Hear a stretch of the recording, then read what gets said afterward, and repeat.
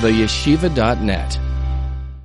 Today's shiur is dedicated in the memory of Harav Akiva ben Harav Avraham Binyamin Zilberberg, whose yahrzeit, 33rd yahrzeit, was yesterday on Chav Gimel Tammuz, the 23rd day of Tammuz.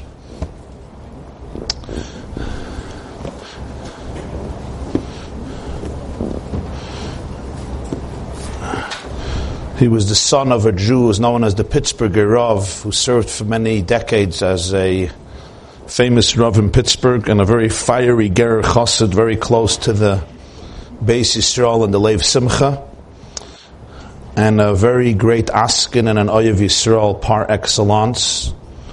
And among many other things, he founded the Ger Yeshiva Yagdel Torah and funded it for many years with a philosophy of believing that every student should be focused on and made sure that he blossoms and grows. And his son told me that one of the teachers came to him and said that in his class he has a schlechte Kind, a bad child. So he told him in a classic Polish Ger accent, he said, "Ich weiß, dass du schlechte Malamdim, ich weiß, dass du schlechte Eltern, stehst als Ach wie schlechte Kinder." There's maybe such a thing as bad teachers or bad parents. There's no such a thing as a bad child. Today we're going to explore a story in Parshas Matos. At the surface, one would not see much personal relevance to their lives in this story, but upon deeper reflection, it's maybe one of the very valuable lessons in life. A little background. The Jews go to war against a nation called Midian. Midian, under the direction and advice of Bilam, has strategically planned the demise of the Jewish people. And the Jewish people go to war against Midian. They come back from war with a tremendous amount of booty, spoil, and plunder. So the Jews return from war with an enormous amount of booty, including many food utensils. What happens now is something very interesting. Elazar HaKohen, Aaron already, as you recall, has passed away. He's been succeeded by his son Elazar, who became the new high priest, the new Kohen Gadol. Elazar greets the 12,000 soldiers who went to war, Anshe Hatzava. He greets them and he says, Zois chukas haTorah asher tziva Hashem es Moshe. This is the ordinance, the statute, the law of Torah that Hashem commanded Moshe. And I quote, Ach es hazav es hakesef, es hakosef, es hanechoishes es habarzel, es habdil ves haifares, kol dover asher yavai v'eish, ta'aviru v'eish v'tohir, v'chol asher lo yavai v'eish, ta'aviru b'mayim. The gold and the silver, the brass and the copper, the iron and the tin and the lead, whatever was used in fire, you shall pass it through fire and it will be clean. Whatever is not used in fire, you shall pass through water and it will become clean. It's really marvelous to see the impact of one biblical verse. One or two psukim in Parshas Matos, which contain the guidelines of Elazar HaKohen to the people who came back from war, essentially constitute the foundation of the halachos, the long-standing rules and techniques of kashering, of cleaning, cleansing all food utensils. It all originates in these two verses that Elazar speaks, that communicates to the people coming back from war. What is he really saying here? Like everything in Chumash is brief, cryptic, concise. Enormous amount of information is contained within one or two short verses, sometimes even less. But from this, when you flesh out the text, when you dissect it, when you analyze it, and when you get the full understanding of it, one has here the entire blueprint and manual for the halachas of kashering that are still used till this very day, more than 3,300 years later. To give a brief outline of what halacha we learned just now from what Elazar HaKohen said. First of all, he introduced various materials. He spoke about gold and silver, brass, copper, iron, tin, and lead. He spoke about utensils that are used in fire, and you have to pass them through fire. Kol davar sheyavoi ba'esh, taviru ba'esh. He spoke about utensils that are not used in fire, and then them you have to pass through water. Taviru ba'mayim. What is he referring to? We all know that the laws of kashrus, the laws of kosher, dictate that certain foods are prohibited for Jewish consumption. So that would include a milk and meat mixture, what we call basa b'chalav, lo'isavashal di b'chalei v'imoi. Don't cook the goat in its mother's milk, or other forms of meat and milk cooked together. Of course, it means meat, flesh from an animal that doesn't have the signs of kashrus, the two permitting signs of split hooves, and an animal that regurgitates its food, it chews its cut. Of course, it also includes a kosher animal, but it was not slaughtered properly according to the halachas. It died naturally, or it was killed any other method. That would also, of course, be not kosher. The same is true with unkosher fish, meaning fish that don't possess the two kosher signs of fins and scales, for example, shrimp or crab, etc. These are the basic examples of food that is not suitable for Jewish consumption. That's step one. But here in Matos, that's discussed in Parshas Shmini, in Parshas Re'eh. But step two is what is introduced in Parshas Matos. And that is, a person has a pot, and the pot is kosher. But a person happened to cook shrimp, or a non-kosher piece of meat, horse meat, or even chicken, or a kosher cow, but it wasn't shechted, it wasn't slaughtered according to halacha, just a chicken that died. And this chicken, or non-kosher meat, or non-kosher fish is cooked in an otherwise kosher pot. You're not eating that food. Somebody else ate the food, a non-Jew used the pot. But now you want to use the pot for your own meal. What we learn here, Elazar HaKohen introduced a new halach, and that is that the taste and the flavor of the shrimp gets absorbed in the walls of the pot. So later when you cook your kosher food in this pot, the kosher food will absorb the taste of shrimp, or the taste of non-kosher chicken, or whatever else non-kosher you cooked in the pot, and this will render the new kosher food not kosher. What can be done in such a case? So the first thing you must do is, as the telegram from Sprinze from Pinsk to her cousin in America, begin worrying, details to follow. The first thing you have to do is, of course, you have to worry. What do? Then you have to go about the kashering process. What's the kashering process? You need to purge, remove the prohibited taste from the utensil, which will render the utensil, the keli, kosher again, and then you could cook in it as much and as long as you want.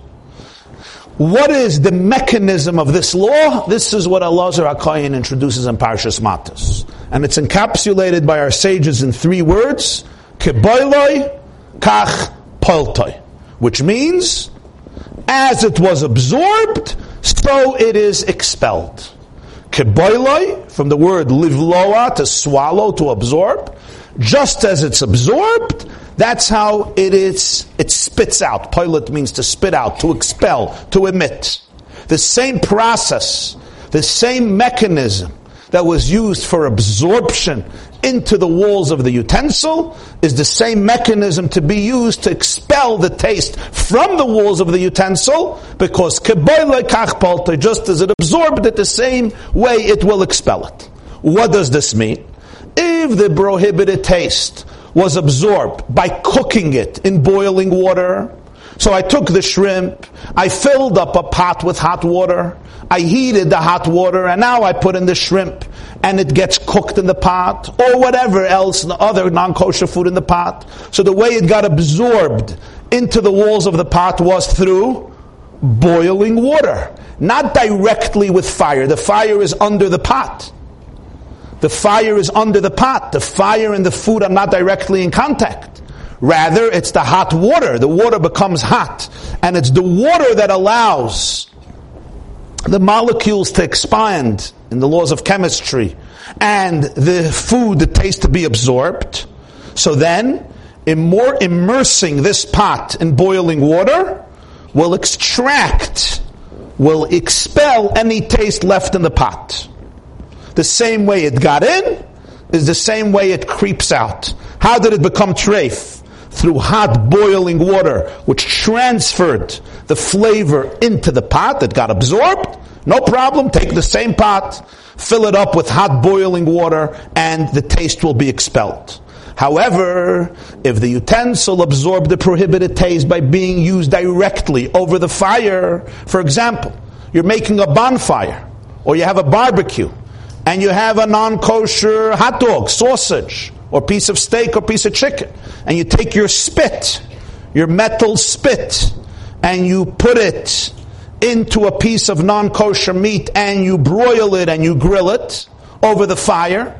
Now this spit also absorbed non-kosher food, the flavor of non-kosher food. But how? Not through boiling water, directly through the fire. This spit was in the fire. The flames transfer the taste into the spit. Now it has to go through a process called libun. Libun means you blow torch the spit until it becomes white hot. Blowtorching will expel the flavor of the non-kosher steak from the spit. Where in the first case, you can cleanse your pot through means of what we call hagala versus libun. You immerse the pot in boiling water. This will extract the taste. Where in the second case, it's not enough to fill up the spit, fill up a pot of boiling water and put the spit in. The hot water will not expel the taste. You need the fire to expel the taste. And therefore, you need to blowtorch it in order to expel the taste. If a vessel was used with strictly cold items, I have a non-kosher cold beverage. For example, water would never be non-kosher. But if I have a wine that's non-kosher, or sometimes you can have other beverages that are not kosher in case of arlo, whatever the situation is, truma. So in this case, what happens is, the contact with the becher, with the cup, there was no hot water, there was no fire, it was just used as a cold item. It's a cold drinking glass that was used with a non-kosher cold beverage. Then, what do? You have to rinse it with cold water. You rinse it with cold water and it becomes kosher. The way it got in is the way it gets out. This, in a nutshell, is a summation of the koshering process. At first glance, it would seem that these halachas are extremely technical. They're relevant if you're making Pesach, which is not something a Jewish woman should make.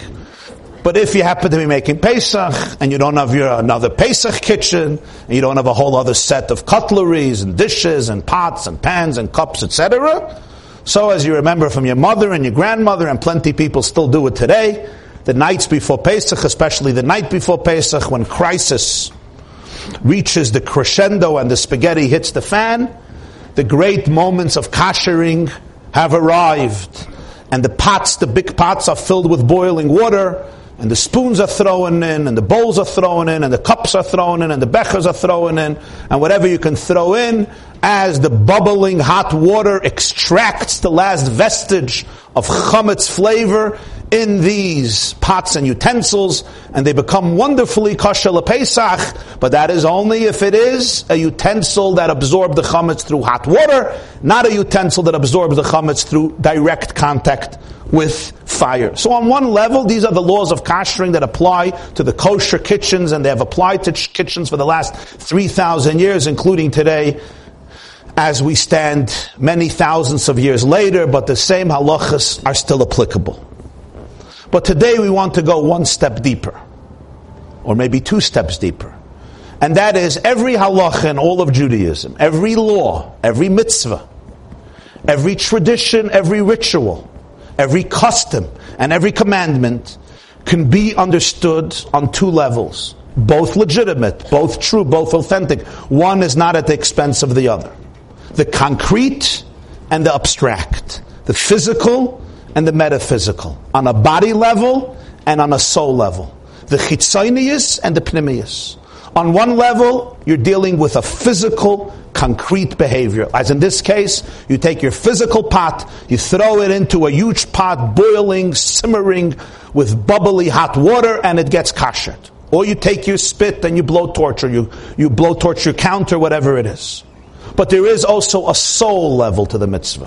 What's called the neshama of the mitzvah, the soul of the halacha. In addition to the practical guidelines of the law, it also holds pearls of timeless wisdom, a blueprint for the internal, intellectual, emotional, psychological, and spiritual composition of the human psyche.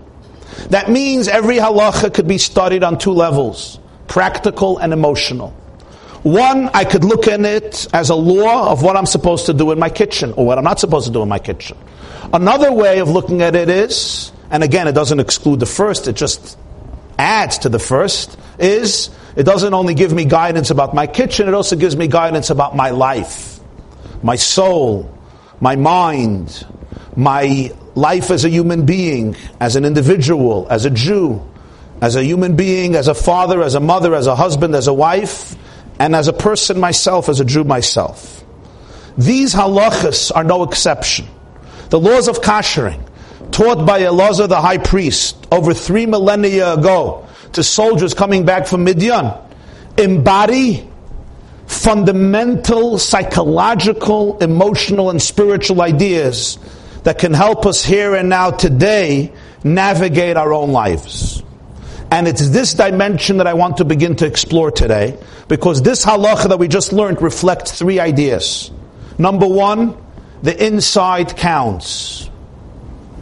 That which is beneath the walls, invisible in the walls, is significant. Number 2, whatever you absorb, you can expel. Number 3, the process of extraction is similar to the process of absorption. All these 3 halachas, Elazar taught. You have a clean utensil. It came from Midian. Looks beautiful. No, you have to know what's behind the walls. Don't only look at what you see, look at what you don't see. Number 1. Number 2, even if you know there was a lot of treifa food here and Midian was not into glatt kosher, or even mahadrin, certainly not mahadrin mina mahadrin, or even basic kosher, and you may think it's a hopeless utensil, it's not a hopeless utensil. You absorbed it, you can expel it. It came in, it can go out. There's no such a thing, it came in, it doesn't go out. You have to know how, but it goes out. And number 3, how does it go out? Just as it came in. In order to appreciate this, let me first ask one more question. The question may be technical to some, but as I'm pointing out today, what seems technical on one level is far from technical on another level. It's just that Judaism needs to be taught and understood in a holistic fashion. Holistic Judaism means, holistic is a combination of 2 words, halachic and mystical. When you have halachic and mystic, you have holistic. So some people only identify halachic Judaism, meaning everything is just a technical law, red lights and green lights. This you do, this you don't do, this you do, this you don't do, this you can do, this you can do, this you could do b'shas hadchak, this you do b'deyeva, this you do l'chatchila, which is vital, which is important. But then there is also appreciating that every one of these laws is really Teiras HaNefesh. It's part of Chayvus HaLevavos. It's part of the emotional and spiritual journey of the human being. So I want to introduce one more question. When they came back from war, with all this booty, with all this plunder, Elazar speaks about the laws of kashrus. He gives over the halachas that we just discussed. Then Moshe speaks to them about splitting up the booty between the people who went to war and the part that went to the Koyanim, to Elazar HaKoyan, and gets into that whole process. At the end of it all, at the end of this whole story, the generals, the commanders who led the battle come to Moshe and say, we counted the heads of all the people who went to war. Lo nifkad mimenu ish. Nobody was missing. There were no casualties. And therefore we decided to bring a carbon, an offering to Hashem. And they brought golden utensils as an offering. Etzada, which are feet bracelets, tzamid, hand bracelets, agil, earrings. Kumaz was a unique part of jewelry that was placed in the modest part of the body. L'chaper al nafsheseinu lifnei Hashem, to atone for our souls before God. So Moshe and Elazar take all of the gold that these generals and commanders brought as an offering. The interesting thing here is that this offering is discussed after the laws of kashering, after everything. Really, you would think they come from war, and they say, listen, there were no casualties. You count your people, no casualties. Amazing, let's bring a carbon. It only happens much later. First, he tells everybody the laws of kashering, which is about what you do with the vessels. And then the laws of taxation, how this plunder is going to be divided. After all, they come and say, by the way, there were no casualties, we want to bring a carbon. Shouldn't have this happened right when they come back from war, before this whole lecture on how to kasher the utensils, which seems to be another chapter after the war. Only when we can appreciate that the halachas of kashering are not only about kashering utensils, but also about kashering people, kashering souls. And you know, kashering utensils is also hard, but kashering souls is sometimes a little harder. Can we appreciate the sequence of events in this parsha? So we begin with step 1. The inside counts. We continue step 2. What you emit, what you absorb, you can emit. Step 3, the mechanism is usually identical. More than 3,000 years before the birth of psychoanalysis and the so-called discovery of the subconscious,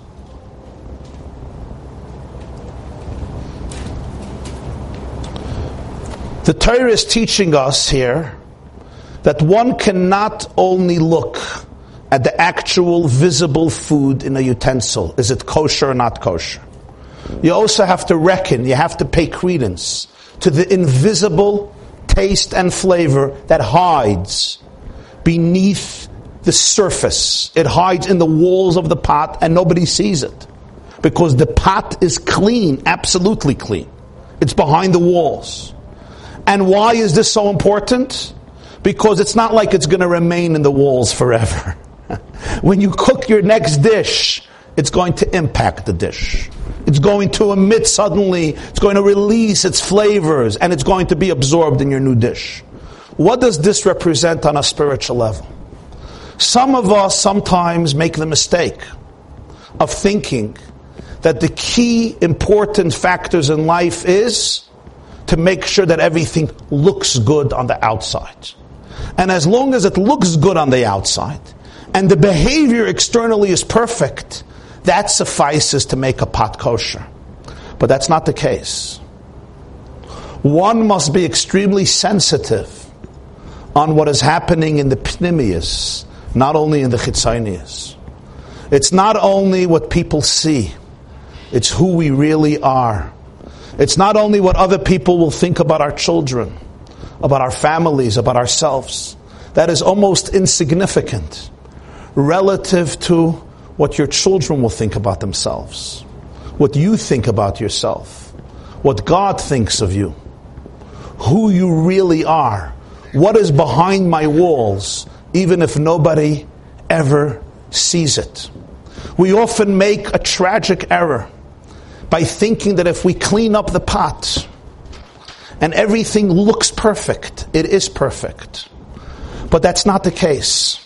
If you ignore what is happening in people's hearts, what is happening in people's minds, what is happening in the consciousness, in the neshama of people, if you don't address the full spectrum of the human condition, if you don't address your children's emotions, your children's inner world, your children's inner beliefs, their inner system, their inner values, if you don't address your own inner world, your own inner values, what makes you tick, what drives you in life, what is the source of your responses, how do you live, how do you communicate to people, how do you function, how do you operate? Not only if it looks good, not only if you're dressed the part, you talk the talk, and you walk the walk, but rather, who am I truly as an internal human being? Pnimiyusdik, which very few people know. Nobody sees it. Maybe your best friend or best friends if you reveal it to them, and sometimes even to them, you don't say it. That's where I sometimes lose focus from, to the detriment of myself and the people around me. Because whatever is inside will come out. It may not come out tomorrow, but it may come out in a year, it may come out in 10 years. And if the infection was ignored, it's going to be very difficult often to deal with. How often do parents ignore challenges their children are going through and they just marry them off? With the faith, we'll marry him off, we'll marry her off, and everything will be good. Now sometimes I should say, there is wisdom to the idea that not everything has to be analyzed, not everything has to be dissected. Sometimes you move on and things straighten themselves out. But you have to be very careful that that decision was coming from a place of empowerment, of sensitivity, of deep, deep awareness and knowledge that this is really the best route for this person. If other considerations are playing a role, namely, what are people going to start saying about this 25-year-old girl or this 25-year-old boy? How is it going to affect the other kids? What's going to be with the reputation of my family? Let's just get rid of him. Boom, boom, boom. It's a nice family. You know your child is dealing with something. Who's going to deal with this? When is it going to come out? How is it going to come out? Don't ignore it. It's not wise. It's not the right thing. It's not what God wants from you. It's what happens here is I allow external considerations to prevail over what matters, what is truthful. And who pays the price afterwards? Whatever is inside comes out. I really have to think about the pnimius of my child. I have to think about my pnimius, my insides. And the same is true with every area in life. Sometimes with our own loved ones, if they come, they complain about something. They display concern about something. We want to make things look good, fast fix, just make it work. Even with your car, it's a wrong mistake. It's a mistake. Your car is malfunctioning, you come to the mechanic and you say, just make it look good. Rebbitzin, I could make it look good, but you have to travel now 4 hours. You're going to break down on the highway. It's not going to be fun. Leave it by the mechanic for 2 days. No. I don't hang out by mechanics. I don't go to these places. I don't go to mechanics. Our family doesn't go to soul mechanics. We were born perfect. Just touch it up. A little makeup on the car here, a little makeup there. Let it look good. Rebbitzin, the engine is fashimmelt. Wie sagt man fashimmelt? The engine is messed up. No, the engine is not messed up. We'll drive, and it's going to be good. On the highway, it's going to get straightened out. It's going to see the other cars. It'll be impacted by the atmosphere. It'll want to do what the other cars do. Everything will work out. I'll put it on the I-95. We'll go. It happened to me also. You think I didn't have the same problems? You did, and you never dealt with it. And that's why the situation looks like what it looks. The problem is the car would love to go like other cars. It just can't. It can't. The engine needs help. But the engine is invisible. You have to pick up the hood. Who wants to pick up hoods? Who picks up hoods? It's not for a Jew. You ever saw a Jew picking up his hood or her hood and saying, wow, you see my car, look, let's analyze it. We only pick up hoods when there's crisis. You ever saw a Jew changing a flat tire? Achmana litzlan. I should change a flat tire? Some people that have a flat tire, they get down, you see, with a chiyus, with a passion.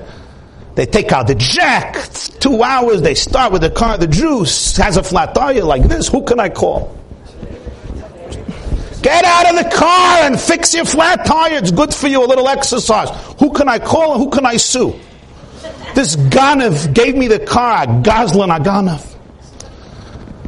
But if there's a flat tire, so that's visible. And then there's things that are not so visible. The same is true in people's marriages. Sometimes people tolerate things that should not be tolerated. Certain forms of abuse that are tolerated. The main thing is it looks good. Sometimes a person does it from strength. You're making a choice, not from fear, not from insecurity. But very, very often, I'm hiding it and I do not acknowledge that it's real. And when I don't acknowledge that it's real, it's going to emerge with a vengeance. And all the future foods are going to become treif. They will be affected by this flavor because what is inside counts. Judaism is not only about what I look. It's much more importantly, it's about who I am. Who I really, really am. In the inside of my personality. Do we address this in our schools? Do we address this in our homes?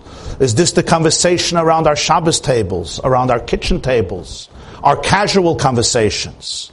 It's not only about homework, it's not only about saying Yidvar Torah, it's not only about getting good grades, it's not only about having a good reputation, looking good so you can get a good shidduch. But I want to know who you are. I want to know your struggles. I want to know your story. I want to know what you're dealing with. I want to know about your emotions. I want to know about your natural, true self. What's behind the walls, even if nobody sees it. That's where relationships happen. That's where we connect to God. That's where we connect to people. That's where we connect to our spouses. That's where we connect to ourselves. That's where we connect to children.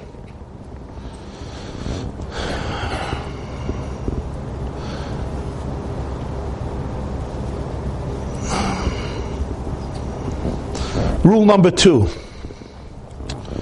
If you can absorb, you can extract.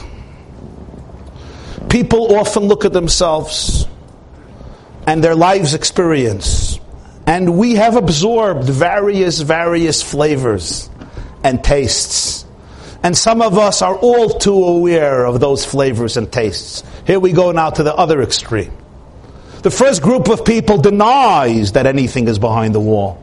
Or even if they can't deny it, they ignore it, or they repress it, or they crush it, or they make believe they're repressing it and crushing it, just to make sure that the train continues on its journey. But then you have those who know about these flavors and tastes and experiences, and they think that they're there to stay forever. If I have absorbed certain attitudes, perspectives, fears, insecurities, maybe even I have absorbed certain messages, or I lived in a way that caused me to do certain things inside my own system that I'm not even aware of, and I only become aware of it 10 years, 20 years, 30 years, 40 years later. But now it's there.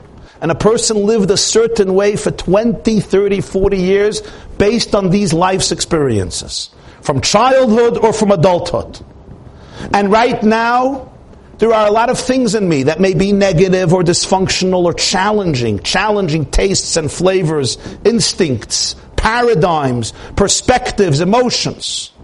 Comes the Torah and says, you need to know, just as it went in, it can go out. Don't think life is a one-way street. It went in. You say it went in, right? It went out. The worst mistake is to believe that you were born damaged. We don't believe in original sin, although in some circles by us it looks like we do believe in it. Original sin means you're guilty till proven innocent. You were born with the devil's influence. You were born evil. Evil is inside of you, now prove yourself. That's not the Jewish faith, that's not the Jewish religion. You absorbed it at some point. You absorbed it, you can spit it out. A Jew once came to Reb Nachman of Breslov.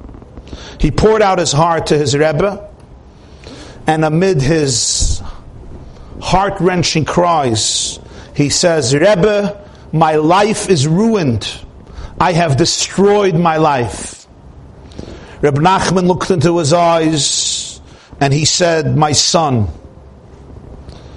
if you believe you can destroy, then you have to believe that you can mend. And the Breslov Hasidim turned it into a famous song, Ima ta'amin she'ata yachol lekalkel, ta'amin she'ata yachol letaken. Why do some people think that they have the power to destroy, but they don't have the power to rebuild? If you think that you're powerful enough to destroy your life, why suddenly do you become powerless, to rebuild your life? He says, let's say you destroyed your life. Wow, you have so much power? So you could fix it.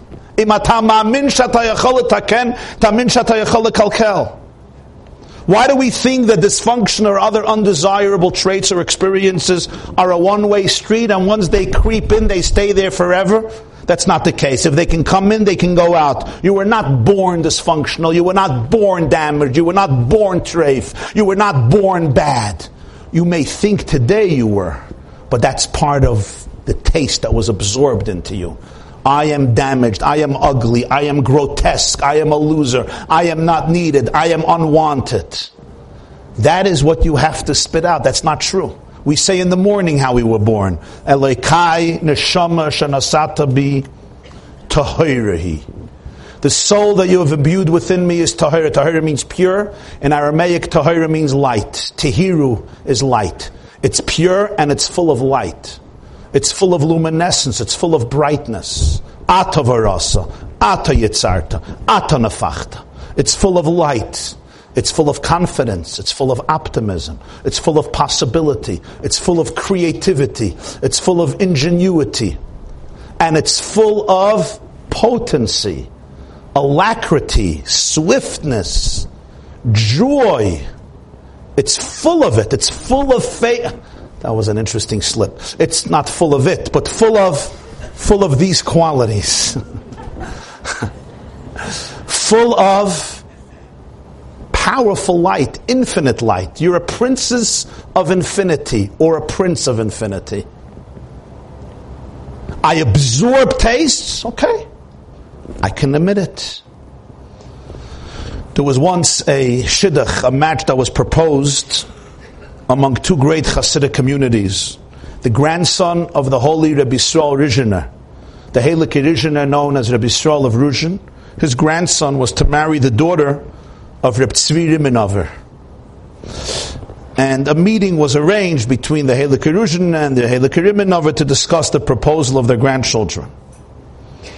So the Rizhiner says, I've always maintained that yichus, family lineage, is a very important factor to consider in marriage proposal. Allow me, the Rizhiner says, to tell you, Reb Tzvi Riminov, to tell you about our family, where we come from.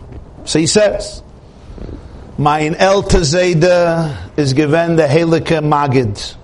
Rabbi Yisrael Rizhiner's great-grandfather was Reb Dov Ber, the Magid of Mezrich, the successor of the Baal Shem Tov. My Zayde is given sein Zun, Reb Avram HaMalach. The Magid had a son whose name was Reb Avram. They called him the angel. He was an angel. Das given my Zayde. My great uncle, he says, my Elter Fet is given Reb Nachum Chernobyl. My Fet is given Reb Motela Chernobyl, the Chernobyl Magid. Reb Nachum Chernobyl was a student of the Baal Shem Tov and the Magid. And so he goes on, and Yichus hat nicht gefällt in Ruzhin, and there was no shortage of it. So he turns to the potential Mechutin, and he says, Heilige Reb Tzvi Riminov, now tell us about your lineage, about your Yichus. So he says, Rebbe, my parents passed away when I was a young lad. I was a child at the age of 10. So I don't know much about my Yichus, because I didn't have the privilege of growing up for many years with my parents. My relatives basically did not know what to do with me. So at the age of 10, I became an apprentice to a tailor, a Schneider. Somebody who was a tailor, which was very important, still an important job. And it was an important job at the time. And my tailor raised me. He taught me a trade, and he taught me what I know about life. I was with him for 5 years. And I learned from him 2 messages that guide my life to this very day. My tailor, mentor, semi-father would always say, mend the old and take care not to ruin the new. Those are my 2 philosophies in life. Mend the old and take care not to ruin the new. So the Ruzhiner said, das is a guter shidduch. This is a good yichus for me. And they made the shidduch. This was an important idea. It also told you how the Ruzhiner understood what yichus is. Some people think having a good family serves the purpose of covering up all problems.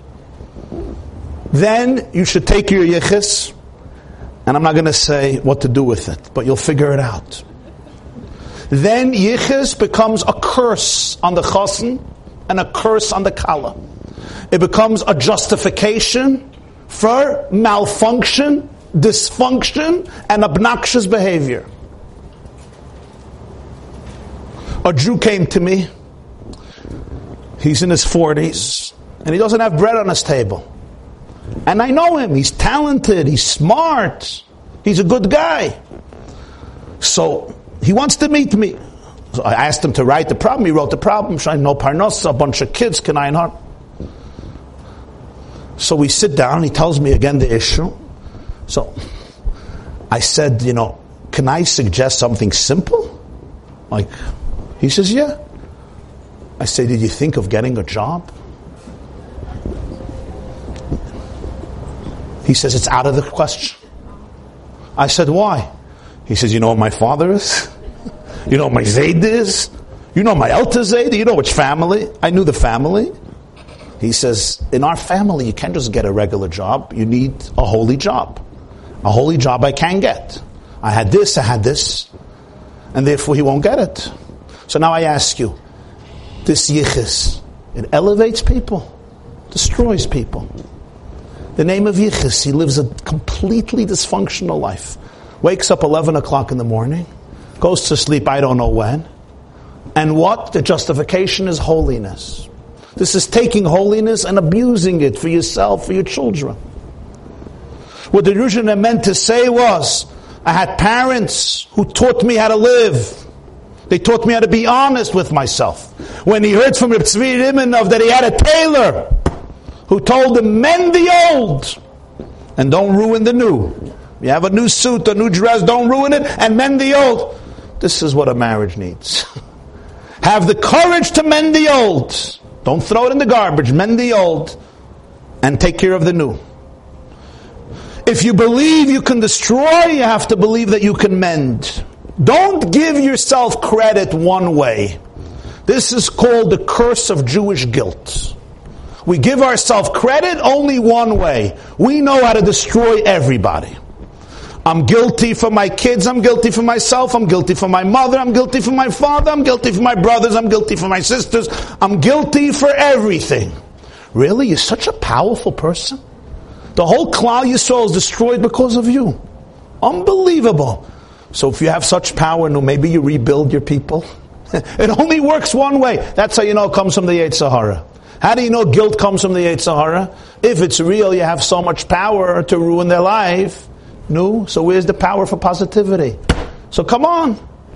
Take the reins and bring in healing to life. Bring in light to the life. Oh, no. There I can't. So in other words, if I believe I have power one way, I have power the other way. Stage 3, step 3, the process of extraction is similar to the process of absorption. This is all gut and shein, all very nice and sweet or challenging or painful. Depends on who's sitting in the room and how you're processing it.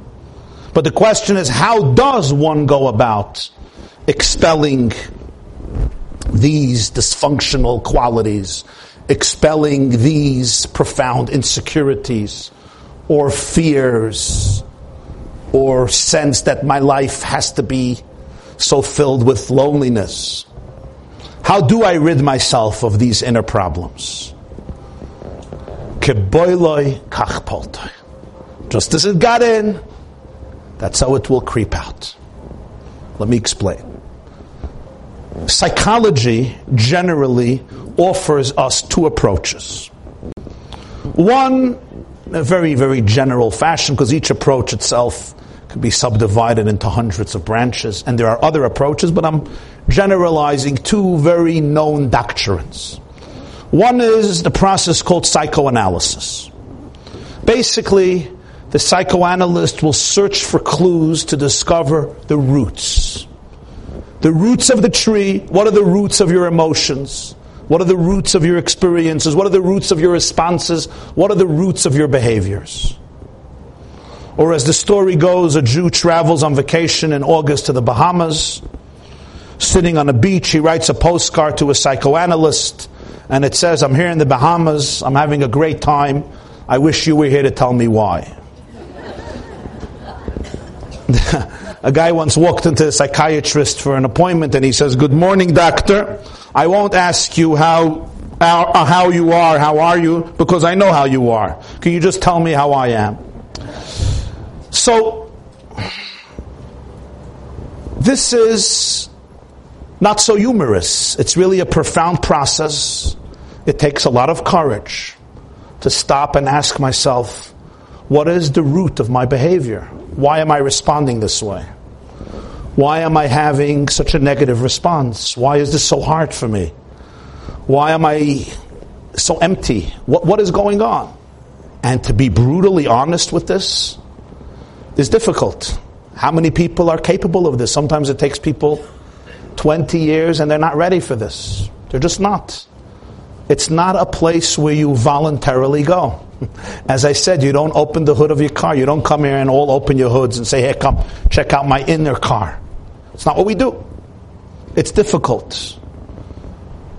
But at times, it's vital. At times, it's powerful. At times, it's healing.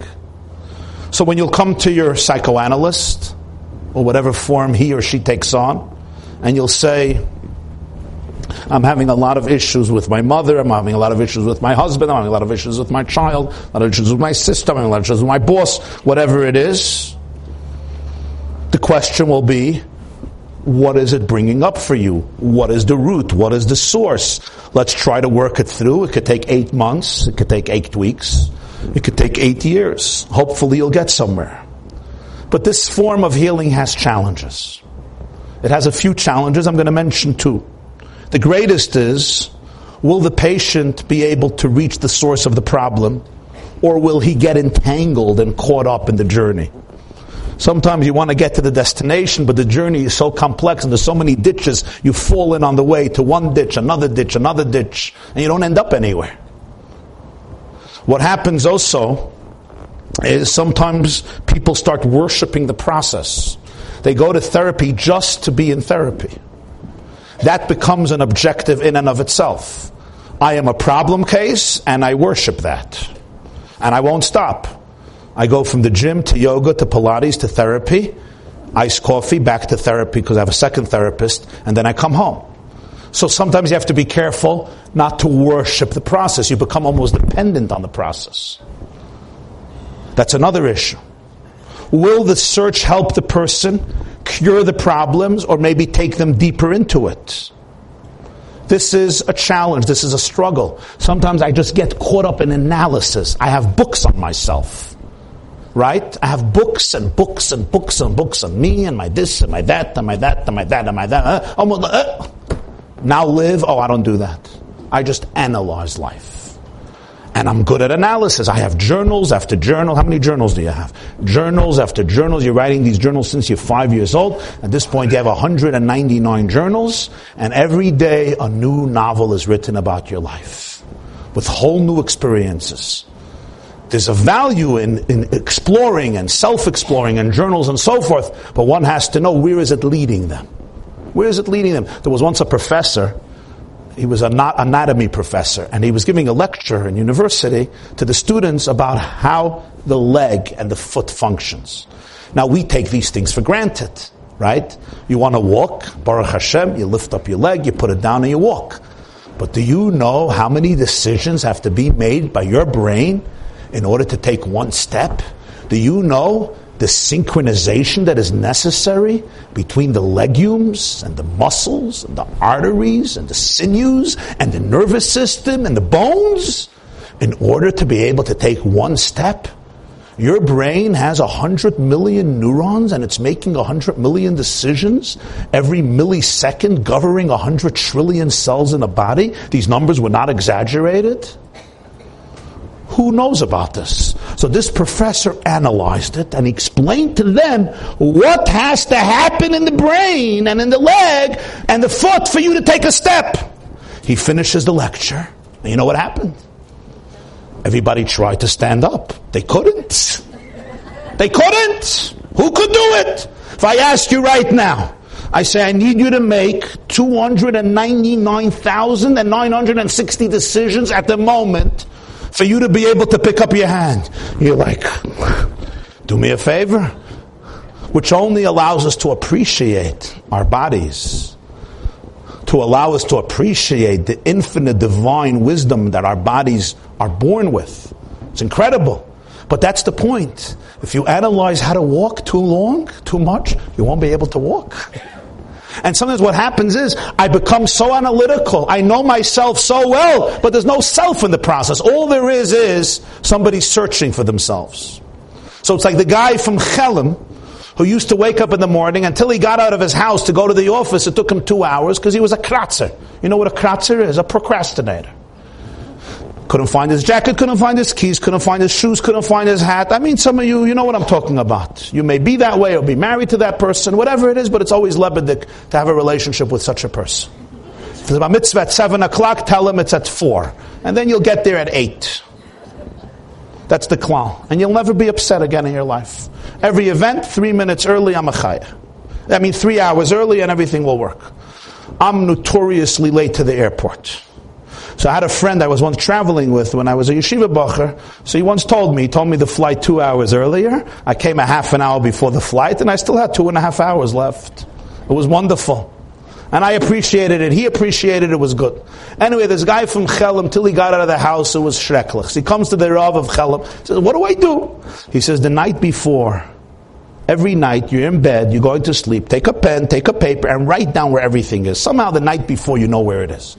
Your hat, your shoes, your pants, your jacket, your briefcase. Great. Takes a note, he writes where everything is, and then he comes to number 10, I am in bed. He wakes up in the morning, Moidani lefanecha, washes negelvasa, gets dressed, takes out the list, Mechaya. In 3 minutes he had everything. Up to number 10. Number 10, I am in bed. He goes to the bed to look for himself. Hayela nenu, he's not in bed. He looks under the blanket, on top of the blanket, unter den Kissen, auf den Kissen, under the mattress, above the mattress. He climbs under the bed. 3 hours he's looking for himself. He comes to the Rav, he says, every day it takes 2 hours to get out of the house. Today it's 3 hours and I still haven't found myself. He said, you chacham, or you shaita. You can't be the self looking for the self. It just doesn't work. What happens often is psychoanalysis becomes a destination, not a means, not a journey. And sometimes a person ends up somewhere in the abyss in the process. There's another approach known as the behavioral approach. The behavioral approach doesn't accentuate or try to focus on the problem and on the roots. It focuses on leading a productive life, on doing behavioral things that will enhance the quality of your life. It focuses on positive behavior rather than on positive feelings. Now, this has proven successful for many people. However, it has its own challenge. And that is, many people will often tell you their pain has not disappeared. It just festered internally. It caused them a lot of frustration and stifling from within, because sometimes there is something very, very powerful that I need to address. Sometimes behavior is the way. But sometimes it's just there. And if I don't go there, if I don't address it, if I ignore it, I solve the problem for a day, for 2 days, for a week, for 2 weeks, but not heavily. And the two approaches always butt heads. They always butt heads. In Parshas Matos, 3,500 years ago, we're introduced to a third approach. The third approach is really today at the cutting edge of the world of therapy. In halacha, it's called 3 words. Keboiloi, kach paltai. The way it came in, that's how it gets out. What is this? What does this tell you? Regardless of whether you embrace the first path or the second, or a combination of both, which is always more wise, psychoanalysis and behavior, there is a third component that should never be ignored, because it often proves to be the most powerful in healing and recovery. The principle is this, very briefly. The situation which allowed you to absorb the particular original attitude, fear, insecurity, drive, emotion, paradigm, that situation or situations which caused you to absorb those tastes and flavors when you were 2, 4, 8, 12, 20, or whatever the age was, those situations in one way or another will return again. You will find yourself in similar circumstances. And when the situation repeats itself, you will have the ability to do one of 2 things. Absorb the flavor even more, or spit it out, expel it. So for example, let's say you have a person who suffers from very deep insecurity due to the fact that a parent or a sibling managed to make this person feel meek. You grew up in a home where you always, in your own experience, it's almost irrelevant about their intentions. Could be they had the intention, they didn't have the intention. But as a result of their behavior, you emerge as an adult feeling meek, feeling insecure, feeling crushed. You're not allowed to be present. You're not allowed to blossom. You're not allowed to have an opinion. You're not allowed to have feelings. You're not allowed to be. Basically, for you to be loved, you have to be gone. For you to be, you have to not be. That's how you grew up. Anybody knows what I'm talking about? If you don't, God bless you. If you do, God bless you even more. This is an experience. This is very real. Some people will live their whole life, 40, 50 years, based on this paradigm.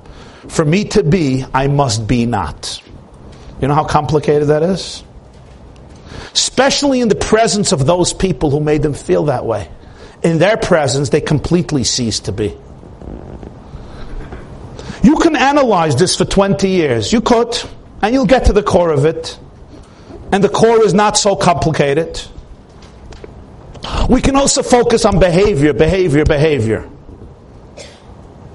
But here is what we're learning now. You will have a second opportunity, probably a third, probably a fourth, probably hundreds of opportunities in which a similar situation, like the first one, will present itself. This time around, you're a conscious adult.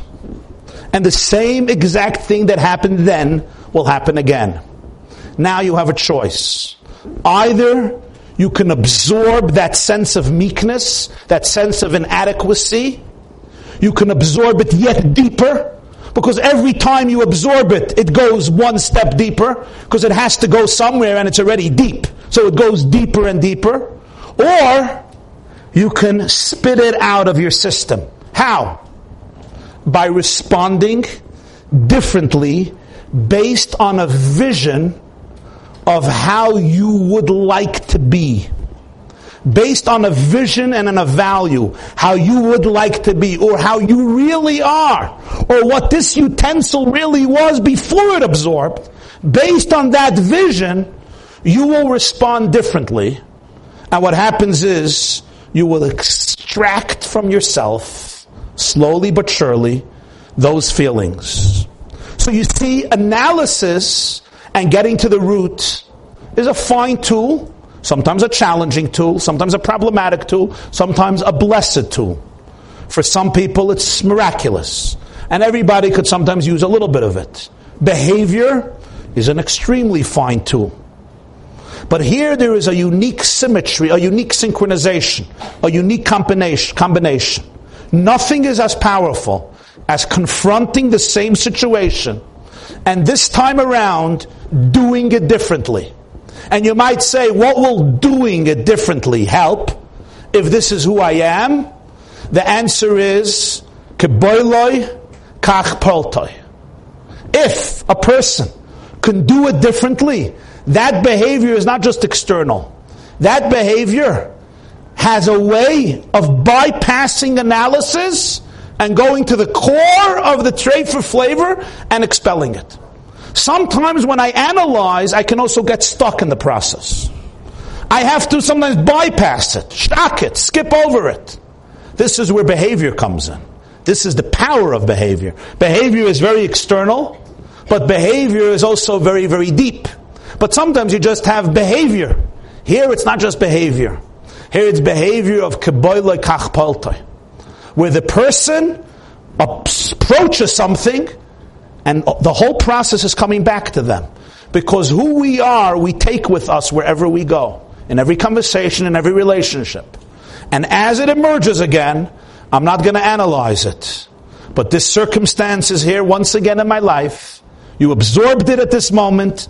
This is the mechanism to spit it out. So now when it comes back to your life, usually you melt. You go crazy. You're like, oh my God. No. This is your moment.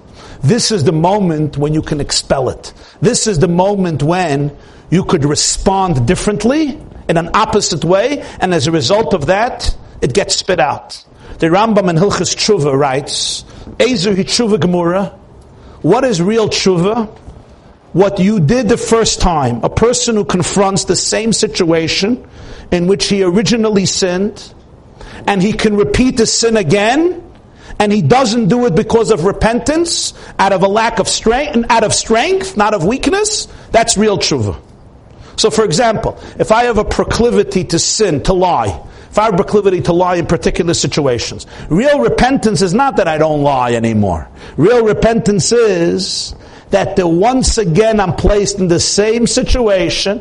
Naturally, my instinct says lie, because this is when I always lie. I say, no, I'm not doing it. The Rambam says this is tshuva gemura. This is real tshuva. Sometimes I can't do this because the situation doesn't come back again. But this is tshuva gemura, but it seems unfair because people might not be given a second opportunity. The answer, of course, is everybody. Every negative encounter, every negative experience will come around again. Trust me, God will make sure that the original challenge which caused you the downfall will present itself again in one way or another way. This is your chance to respond differently. There's never a situation that doesn't come back. It comes back. Instead of melting, remain steadfast and say, this time the flavor is going this way, not this way. It's really the same thing, it's only direction. Hold on to the flavor. I'm holding on to the flavor. I don't know how to get rid of it. It's in my walls. My choice is, am I sending it this way or that way? That's basically what it is. This way means deeper yet. That way means get out. And just like it got in, that's how it's getting out. Because this is the same moment I'm facing that I faced 25 years ago, 40 years ago, 50 years ago, 30 years ago. Same exact moment. But if I'm conscious of what is going on, poltoi, I could spit it out. Somebody once said, every time I close the door on reality, it makes sure to come through the window. That's the truth. By divine providence, it comes back. It comes through the window. And if you study your life, everyone here, you'll notice that throughout your years, every single situation, experience, encounter which needed mending presented itself again. Every encounter of yours, every relationship, every experience that needed healing presented itself again in one form or another, but the issue was the same. The struggle was the same. The second time around, I can be a fool. The second time around, I can be weak. I can allow shame, pride, the fear of vulnerability to paralyze me and just remain the same paralyzed person and let this taste go in deeper. Or this time around, I could spit out the non-kosher flavors and become a free human being. They tell the story about the Heilige Rebbe Reb Melech of Lezhensk, the Noam Elimelech. He was visited by a man who was childless for 18 years. And he asked that the Rebbe bless him and his wife and daven for them to Hashem that they have a child.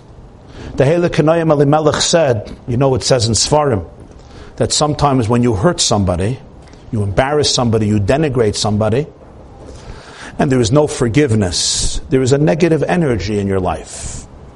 There is bitterness, there is frustration, there is hate. And that sometimes can obstruct the channel, the flow of blessings. Is there somebody you really hurt in your life and you never apologize to them? He said, Rebbe, no. He said, think. He said, no, I can't remember. He says, were you ever married to somebody and you left the marriage and there was no closure? He says, I was never married. He says, were you ever engaged to somebody? You just broke off the engagement, you didn't apologize, there was no closure, and there's maybe a Jewish woman somewhere who's really, really hurt by you, and she never forgave you, you never apologized, you never said, I'm sorry, you just dropped her, like dropping somebody off a roof, and you ran, and there was no closure, and that negativity is obstructing your own blessings. He says, I was never engaged. He says, did you ever promise anybody to marry them? And you ran. He says, I don't think. He says, tracht. Think. He says, garnished. You know, you say, garnished, this is garnished. To himself, it's nothing. He says, what's nothing? Whenever somebody says, garnished, it's good to figure it out. What's the nothing? What is it that you call nothing? So he says, I grew up in a home, and nearby there was another home, and I was a little boy, and there was a little girl who was my next door neighbor, and we always played together. And we were best friends as kids, and there was a tree in front of our home that we would always climb. And years we played together. Every day after school we would play together. We were literally best friends. And everybody would joke that one day we're going to marry each other. One day, I was on the top of a tree, and she climbed up, and we were alone at the top of the tree. We were the kids. And she turned to me and said, would you marry me? I said, of course I'll marry you. She said, promise. So I promised, I will marry her. And the Rebbe Reb Melech said, and what happened? So what happened is we became adults, and boys and girls stopped playing with each other, hopefully. And I went on with my life, and she went on with her life. He said, did you ever apologize to her? I mean, you were such best friends. I mean, and you were growing up together. Did you ever apologize to her? Did you ever...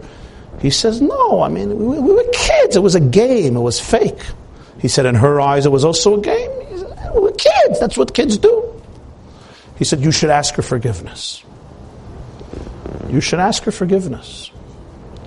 So he says, I'm married now 18 years. And this is even before. Wo gefinde ich her? Where do I find her? He says, gay in Brod. Go to Brod. He lived in Lezhensk, which is in Poland.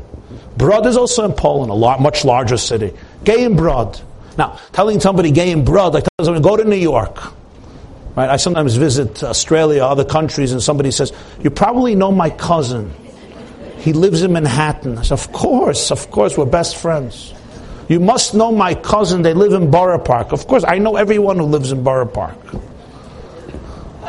They think they live in a community with, 29 people. So in New York, there's 39 people. So, gay in Brod. Where do you go in Brod? Where am I supposed to find a woman in Brod who used to be my friend when I was a kid? But the Heilige Rebbe Reb Melech said gay in Brod, so he went to Brod. He goes to Brod. Where do you go to Brod? So he goes to the marketplace. what they call the Yerida marketplace. The vendors are standing and selling foods, and suddenly it starts pouring.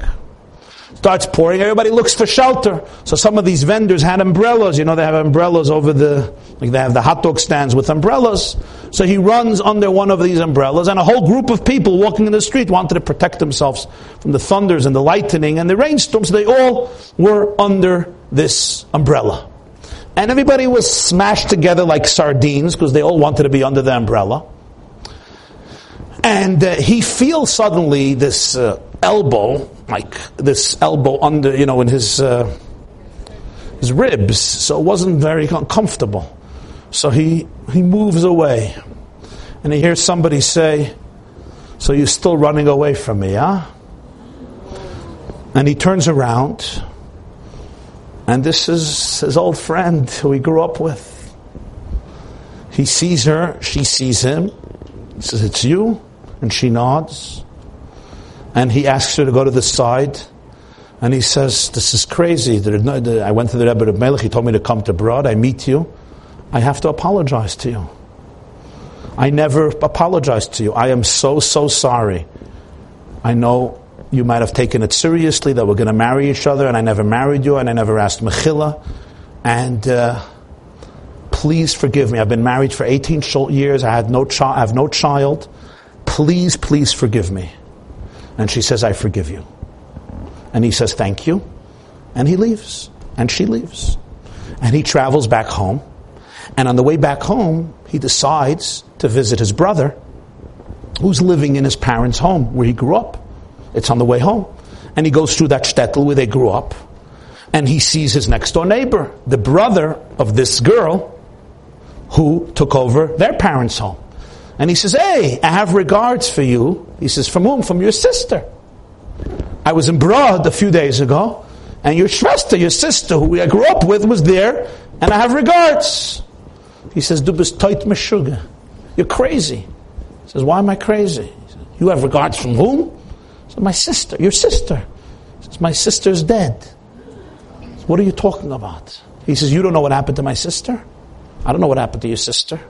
He says, "My sister always wanted to marry you. When you left and she heard that you got engaged to another woman from another city, she was heartbroken. The night of your wedding, we all went to your wedding in another shtetl. They went to the wedding. That night, my sister died in her sleep. She was a heartbroken lady. She's dead for 18 years. My sister's dead for 18 years. That's what she tells him. And then he realized what happened. That the Rebbe Reb Melech of Lezhensk did him this favor. That for a few minutes this soul came down into this world. For him to be able to ask forgiveness and make closure. So he should be able to be blessed with children. But this was a unique moment because 18 years she was already in Olam HaEmes, this young woman. What does this tell us? What it tells us is we often want to run away without closure. But if something is there, even if it's behind the walls, it's there, it's present. I have to have the courage to be able to stand up to it, to be able to make amends, to be able to apologize, to be able to confront my own fears and demons, to be able to go into it, and not just to ignore it and make believe it just disappears. People often, in the name of false pride and egotism, will continue battles in families for decades. This one doesn't speak to this one, this one doesn't speak to this one. I'm not going to be the first one to apologize. This chutzpahnyák is going to think that she was right and I was wrong. And really it's the other way. I was right and she was wrong. And in that name what happens is we allow dysfunction, we allow negativity, we allow spiritual malnutrition to fester. And it translates into the next generation and the next generation. Where to live a godly life, a sacred life, is to allow yourself to be open, to allow yourself to be transcendent, to allow yourself to be so secure that you never have to be insecure.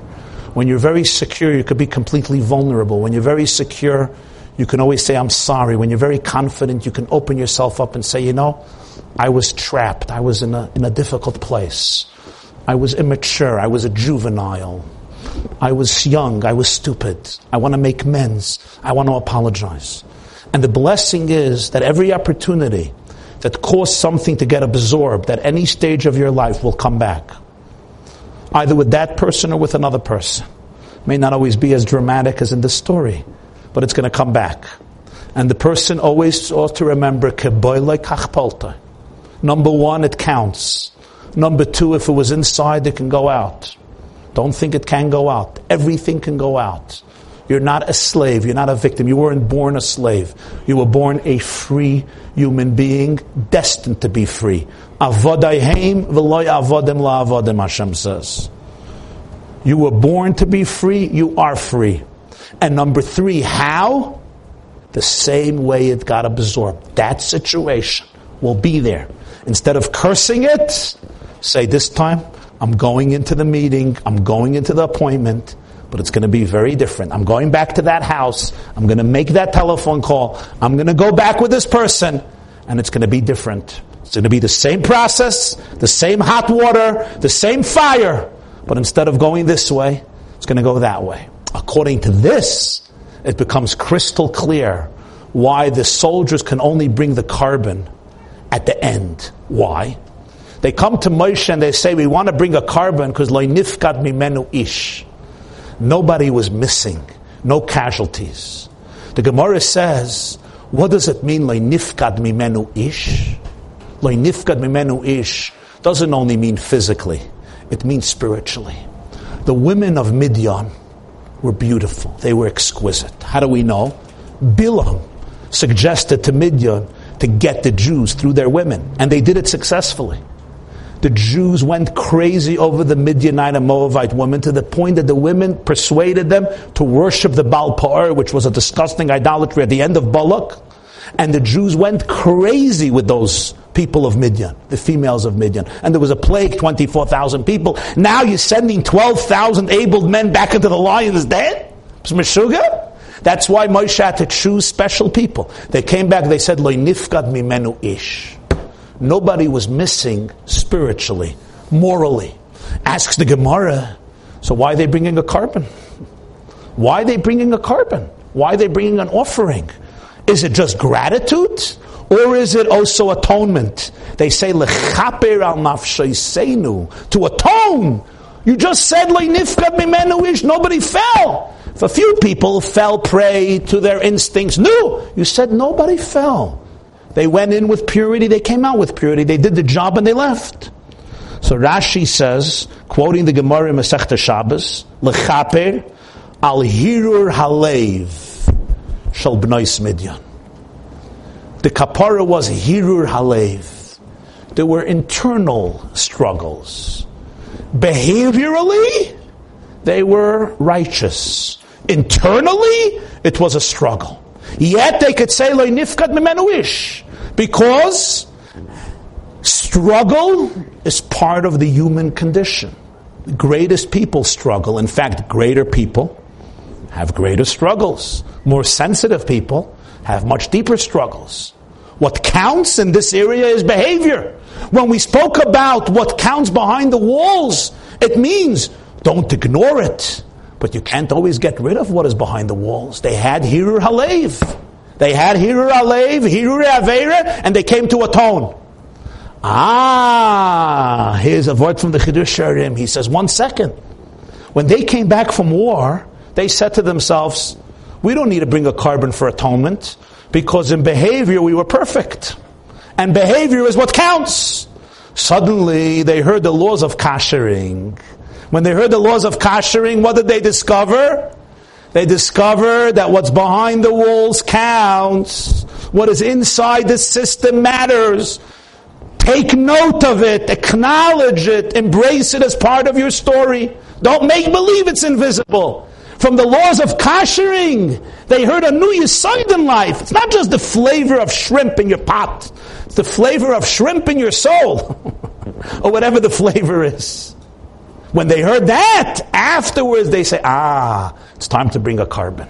Now they can bring a carbon. Before that they didn't think they have to. Once they learned that yesod, that Judaism is not externals only. It's the full spectrum of the human condition that you have to bring to God, including all my thoughts, including all my emotions, including all my experiences. God doesn't want perfect people. He wants real people. God doesn't want holy people doing holy things. He wants sometimes unholy people doing holy things. God doesn't want winners. He wants fighters, people who are ready to fight. Far more important than winners. Very few people can win. We sometimes lose the battle. What's objective is to win the big war. So when that happens, I bring everything into life. I consider it. I look at it. And I have to acknowledge, yes, I went through these struggles, and the carbon is my way of dealing with it. I couldn't just reject it. I couldn't believe. I couldn't repress it and say it doesn't count. After this Hilchos Kashrus, they said, now is a carbon lechaper al nafshei seinu. Have a wonderful week. This class is brought to you by theyeshiva.net. Please help us continue the classes. Make even a small contribution at www.theyeshiva.net/donate.